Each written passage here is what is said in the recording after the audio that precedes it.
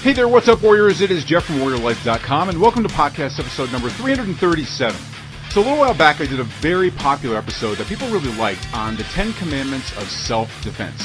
Now this week, I'm going to be taking the same concept to my holster with my top 10 view on absolute must-follow rules for concealed carry.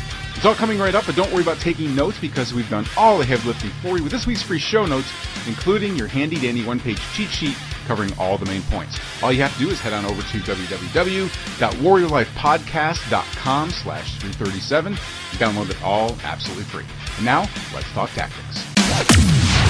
Tactical firearms training, urban survival, close quarters combat.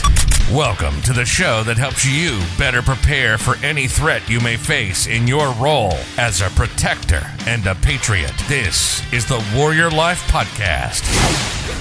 Hey there, welcome everybody. This is Jeff Anderson, Executive Director of WarriorLife.com. And listen, before we jump into today's topic, I know that this is a topic that everybody has strong opinions on, and these are my opinions. I'm going to give you my top 10 commandments for concealed carry and rules that you should be following to stay self-protected. But I realize that everybody does have their own opinions. I want to hear yours. So please go to the blog where we have this podcast episode and leave me your own comments. What are some things that you find to be a commandment for concealed carry? Things that you found useful for your own personal carry for personal defense. And head on over to warriorlife.com in the podcast section there to go ahead and leave me your comments. So I'm just going to go ahead and jump into these, all right? So again, these are the things, there's a lot when it comes to concealed carry. There's a lot of things that you can do, but I find that there are some things that you absolutely must do or you must consider in order to be responsibly armed as well as effectively armed.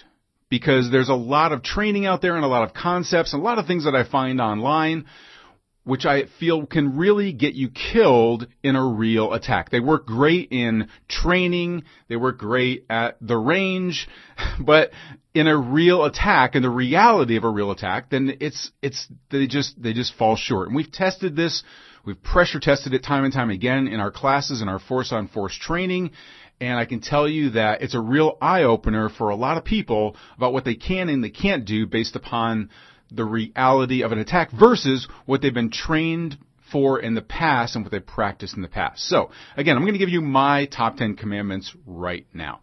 And some of these are going to be a little bit more obvious, but I might have a different spin on them, and some of them might really change the way that you look at carrying a weapon for personal defense. I think you're all going to find something in here that's going to make you a better protector today from listening to these top 10. Okay? All right, so let's go ahead and jump into it here. Commandment number 1 is to carry everywhere. Concealed carry is a lifestyle choice. It is not a tactical choice that you make. It is not a tactical, really cool little feel-good thing that you carry for personal confidence. It is a lifestyle. We carry because we know that when seconds count, the police are going to be minutes away.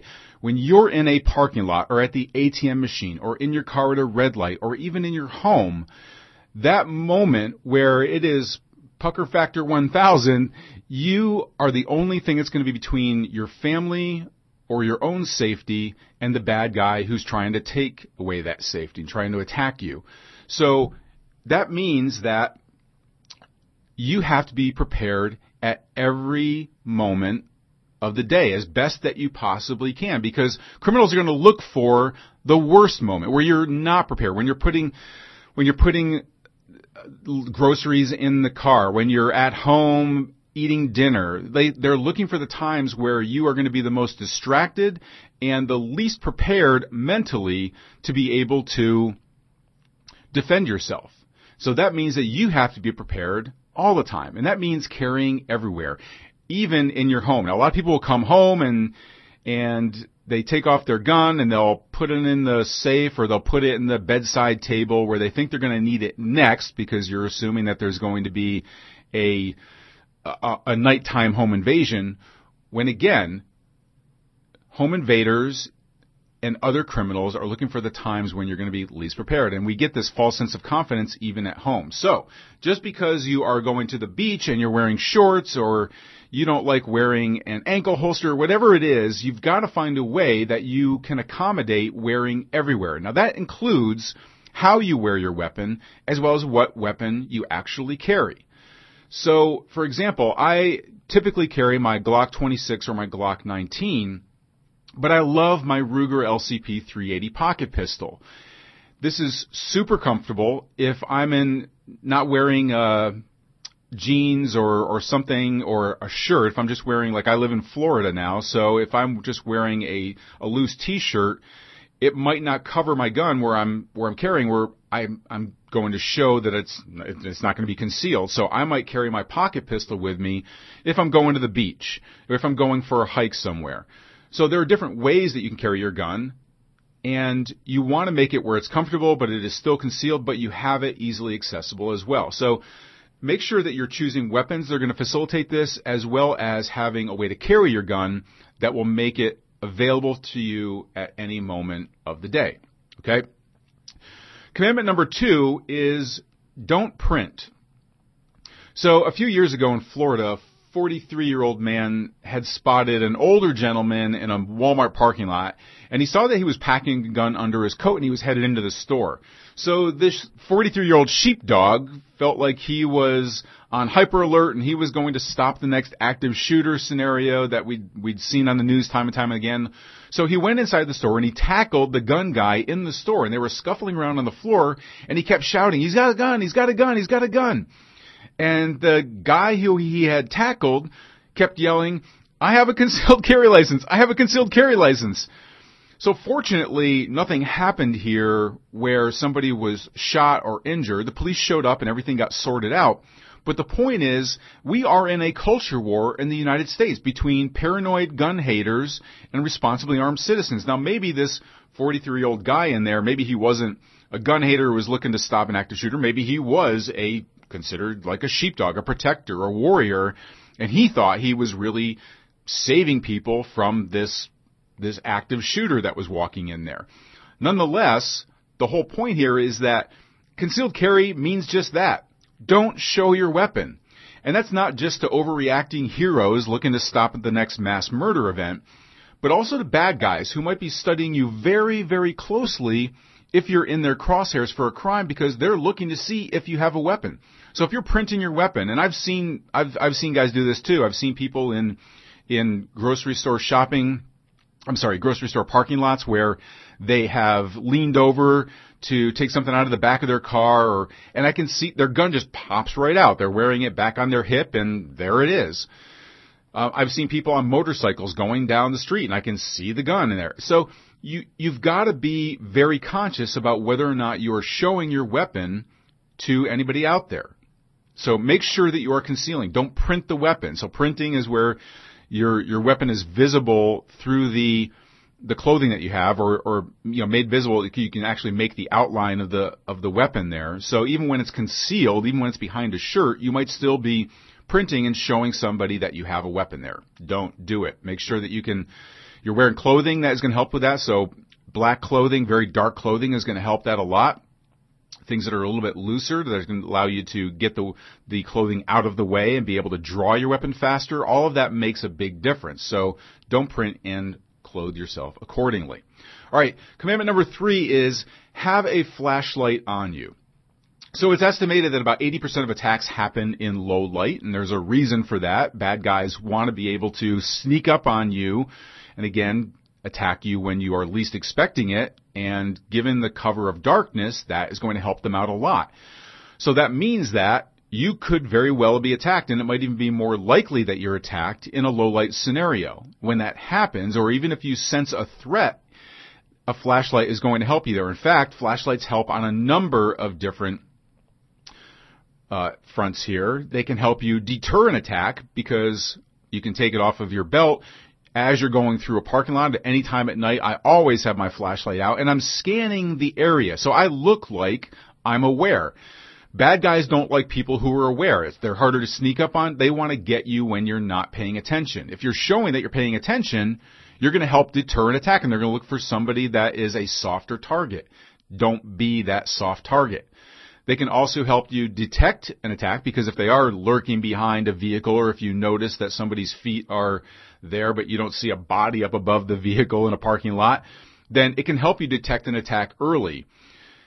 You can also identify a threat. So if you do feel like somebody is lurking in the shadows, or you're trying to, or you think that there could be a bad guy out there, using your flashlight will help you identify legally whether or not they are actually a threat. So you don't want to just pull out old Betsy and start banging away at them just because you think that they are a bad guy, or even take it out and point it at them could be a felony charge right there with brandishing if you unlawfully show your weapon at, let's say that it was a family that was there and they got kids there, and you pull your weapon out because you thought there was somebody there, but they actually didn't have a weapon, they weren't a threat at all.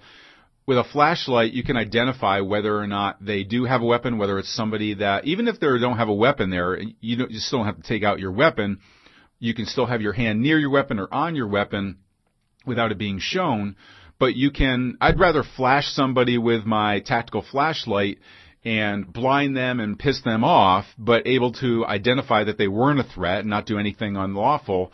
But also, I can identify legally, I can explain that, yes, I had my light on them. I identified that they had a knife or a gun, or maybe it's just a cell phone. You've got to be able to identify from a legal standpoint. You don't want to shoot somebody unlawfully that wasn't a threat. Again, you've got to be able to identify that they are a threat before you can pull that weapon and be able to legally stop them with it, okay?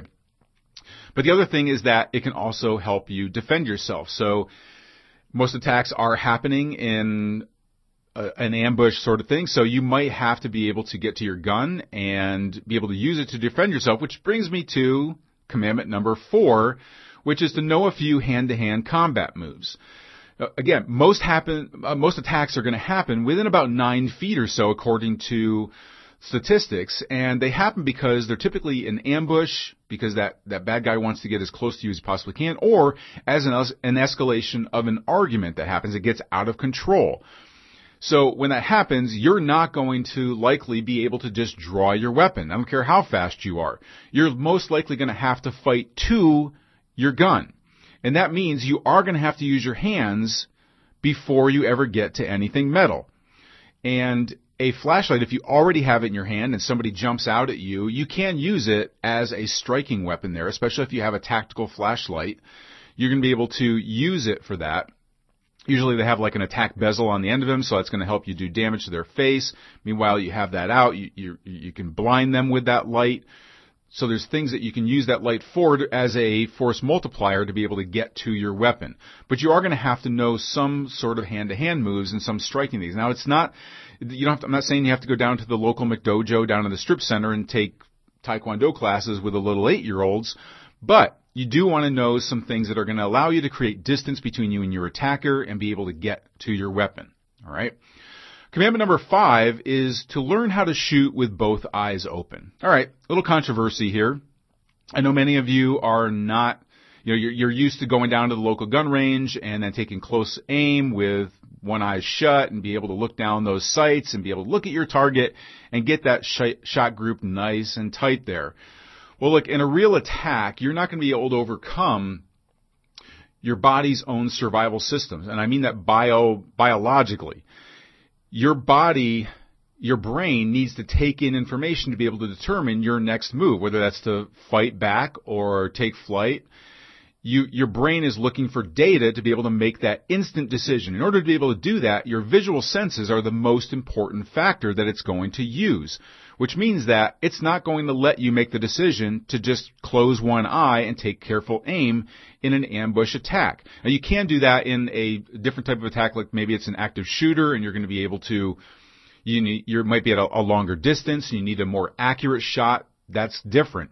I'm talking about an ambush where somebody jumps out at you, they start attacking you, you're able to get some distance there because you learned a couple of hand-to-hand moves that work really well, you've got distance, you draw your weapon, you're going to have both eyes open. We have pressure tested this time and time again with seasoned veterans, chest-thumping, knuckle-dragging, gun-toting, people who are in law enforcement, FBI, military, you name it, we have pressure tested it. Your eyes are going to be open at that distance. You're not going to be taking aim.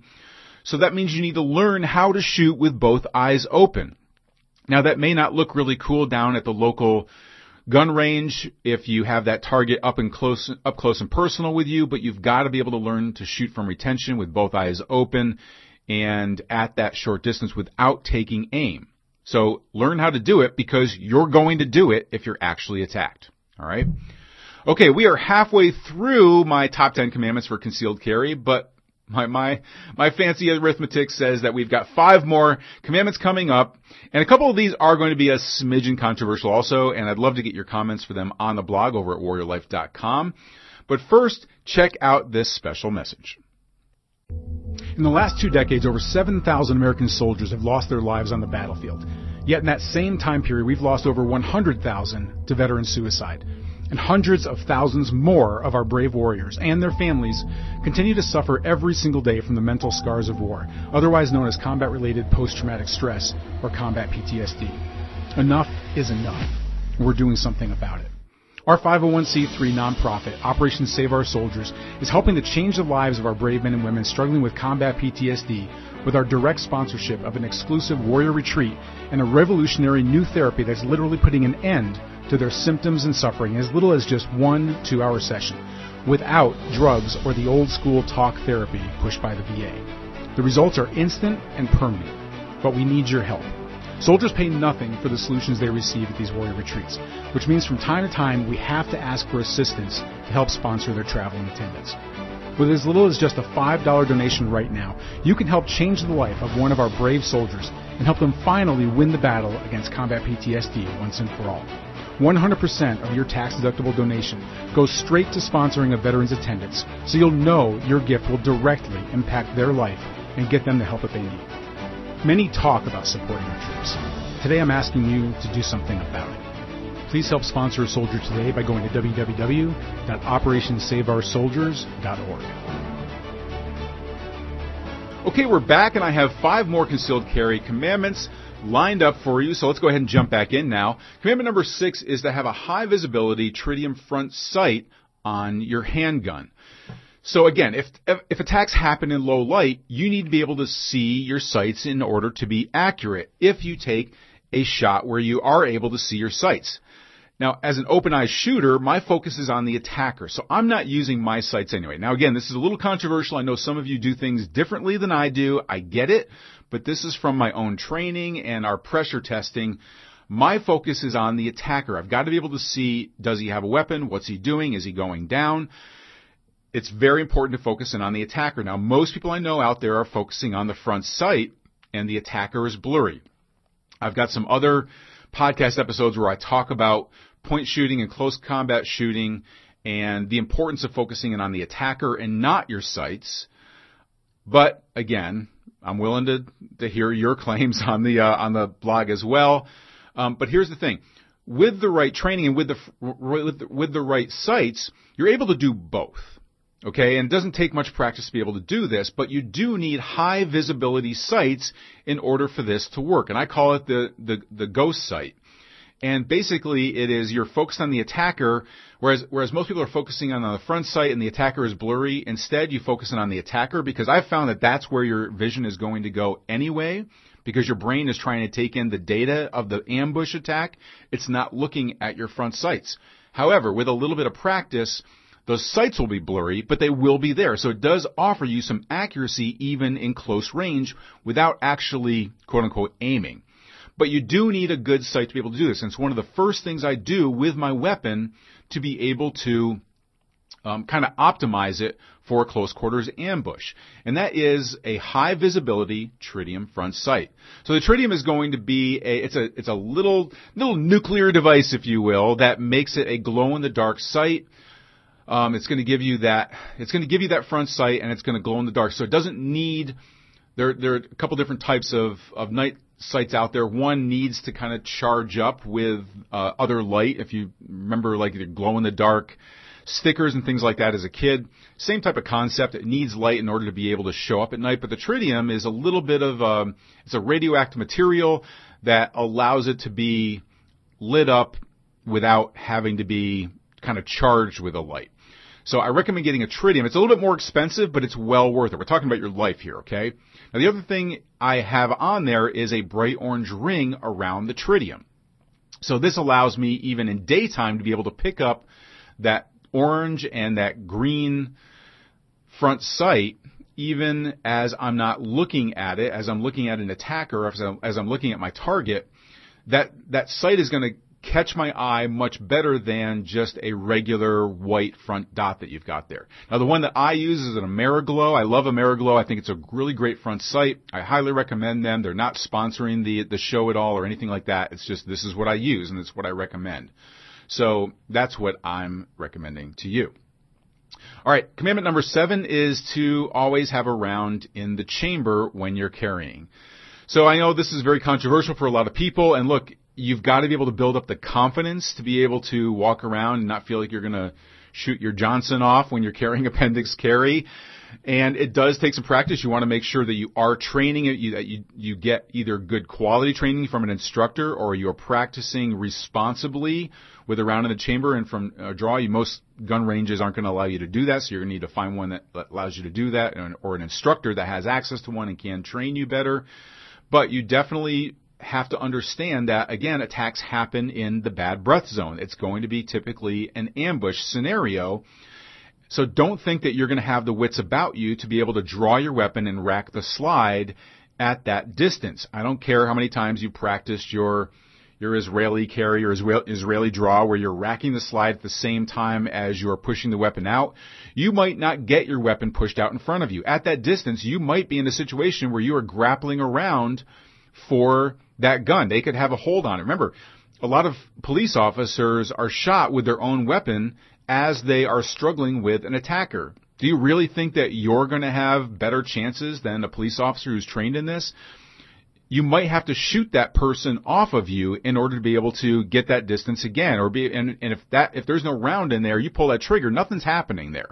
So I suggest that you've got to really get used to and confident and trained in carrying your weapon with a round in the chamber, responsibly, of course. Okay? All right, commandment number 8 is to load expanding ammunition. So often called hollow point. There are some other versions out there that are expanding ammunition that aren't hollow points, and that's kind of what I carry. But look, it's going to take more than one round typically to stop an attacker who is really truly intent on doing you harm. They might not even know that they've been shot. So you're going to need, and at that close range, you might need, you're going to need several rounds. You're going to need several rounds. So you need to put as many rounds into the target as is going to stop them. Your goal there is to do as much damage as possible. So if you're only able to get 2 or 3 rounds off before that person is on top of you and maybe gets the gun away from you or whatever happens from that point on, you need however many rounds in them as you can get in, and those rounds need to do as much damage as possible. And you need that hydrostatic shock, that wave inside of the body potentially to rupture organs to be able to stop that person. Your rounds might not be in optimal places where they're going to stop an attacker, so you need them to do as much damage as possible. And an FMJ bullet, a full metal jack-hill bullet with a rounded nose on it, that is not going to do as much damage. It's not going to have as much hydrostatic shock as an expanding round that's going to mushroom inside of the body and create that wave in there that could rupture organs. So that's what you're going to need to load in there. You need to be able to stop your attacker. Now, this is actually a responsible thing as well, because you also need to understand that you're responsible for every round that you have coming out of that gun. And FMJ bullets can pass right through an attacker. There's nothing, they don't expand, so they're just going to go and keep going. And so you could have where the round goes right through somebody and strikes an innocent bystander there. So you've got to make sure that you are loading expanding ammunition, not just for the sake of stopping your attacker, but also for legal reasons, that you're going to be able to avoid anybody else getting hurt that should not get hurt. Okay? All right, commandment number 9 is to have first aid equipment on you. Look, shootings don't always turn out like the hero movies where, you're the good guy, the bad guy goes down, the cops come, everybody gives you a big medal, key to the city, and you're good to go. You or a loved one can be mortally wounded in an attack and waiting for first responders for a while. If they even can find you or you're able to get to them, maybe your cell phone gets busted, you're in a parking lot, now you've got to go find, somebody's got to either show up or you have to go find somebody or you have to go try and find another cell phone or a phone somewhere. You don't know what's going to happen at that moment of reality there. So you've got to make sure that you have some way to be able to stop bleeding in order while you're waiting for first responders to come there. So the last thing you want is for a loved one, maybe a child or a spouse who's bleeding in front of you, dying right in front of you from a knife wound or a gunshot wound as you're waiting for first responders and you're watching their life slip away and you don't have anything there to be able to save them. So you need to at least have a tourniquet with you, and I also recommend a pressure dressing because not everything requires a tourniquet, and there are some other, if somebody is shooting center mass or if there's lots of wounds there, you're going to need something else there. So I recommend a pressure dressing and a tourniquet, but you also need to know some basic first aid so that you can save a life also. You don't need to know a lot. You don't need to be an EMT. But you're going to need the things on you to be able to stop bleeding or be able to improvise that, but that requires the training to go with it. So definitely have some first aid equipment with you. All right. And commandment number 10 is to practice your dry fire at home. So dry fire is where you are training with your weapon without rounds, without even rounds being in the gun, around the gun, in the same room as the gun. You want to be very, very safe. You can also use airsoft, which is what I typically use a lot of, or you have a SIRT training pistol, which is a laser training pistol. There's a lot of different ways that you can do dry fire at home, but dry fire is way more realistic for personal defense than the gun range is. You're way too limited at the gun range. Most people don't do it. Most people, and they'll admit that, they know they should be doing dry fire, but they don't do it. The key here, the secret, is to make it fun. So I have a tactical fun house, I call it, in my headquarters and also at home. And I give away blueprints to this. So you can actually get free blueprints to how to create your own tactical fun house that makes your dry fire training at home way more fun, way more realistic than any gun range that you're going to go to. And we give it away actually in an advanced dry fire masterclass that I do online with my friend Ox. Now, he covers this revolutionary way. This has been a game changer when it comes to training with your firearm using dry fire and getting way more realistic tactical training even in your own home, even solo. So you don't even need a training partner for this.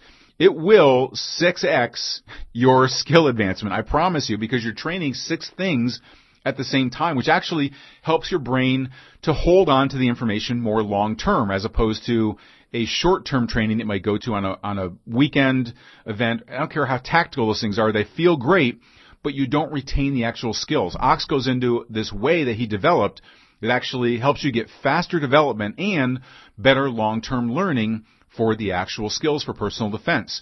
So you can go and you can attend the masterclass over at praxisclass.com. The system is called Praxis, and it's Praxis. So if you go to praxisclass.com, you can sign up for the masterclass. You can learn how to do this, and I also give away a free copy of the Tactical Funhouse video course where I show you how to put together your own do-it-yourself tactical range in your own home, wherever you want to. You can do this in a spare bedroom, in a garage, it doesn't matter, but it's going to make your dry fire training more effective and more fun. I promise that the class itself is going to be mind-blowing. You're going to learn a lot in the class, things that you can take action on right away that are going to make you a better protector. So just head on over to praxisclass.com and you can go ahead and sign up for that masterclass there. All right. Those are my 10 commandments for concealed carry. Now I want to hear from you. Make sure that you head on over to our blog over at warriorlife.com. Click on the little podcast link at the top. That'll take you over to the page where you can find episode 337 and leave me a comment there. What are some other commandments that you've added here that you think I may have missed or did not cover? But hey, I've only got 10 commandments I'm doing here. So leave me a comment. What are some other things that you see as commandments for concealed carry? I can't wait to hear from you. Or you can go on over to warriorlifetips.com and you can also leave a tip there. If we use your tip on an upcoming show or in one of our videos on our video channel, we'll make sure to send you a free thank you gift in the mail. That is over at warriorlifetips.com. And until our next Warrior Life broadcast, this is Jeff Anderson saying prepare, train, and survive. You've been listening to the Warrior Life Podcast. We hope you've enjoyed the show. You can help us spread the mission of self-reliance and self-protection when you rate us and leave us a comment wherever you enjoy these podcasts. And don't forget to check out our posts and videos on our social media channels. You'll see a full directory when you visit our website at www.warriorlife.com. We'll see you next time. This has been the Warrior Life Podcast. Prepare, train, survive.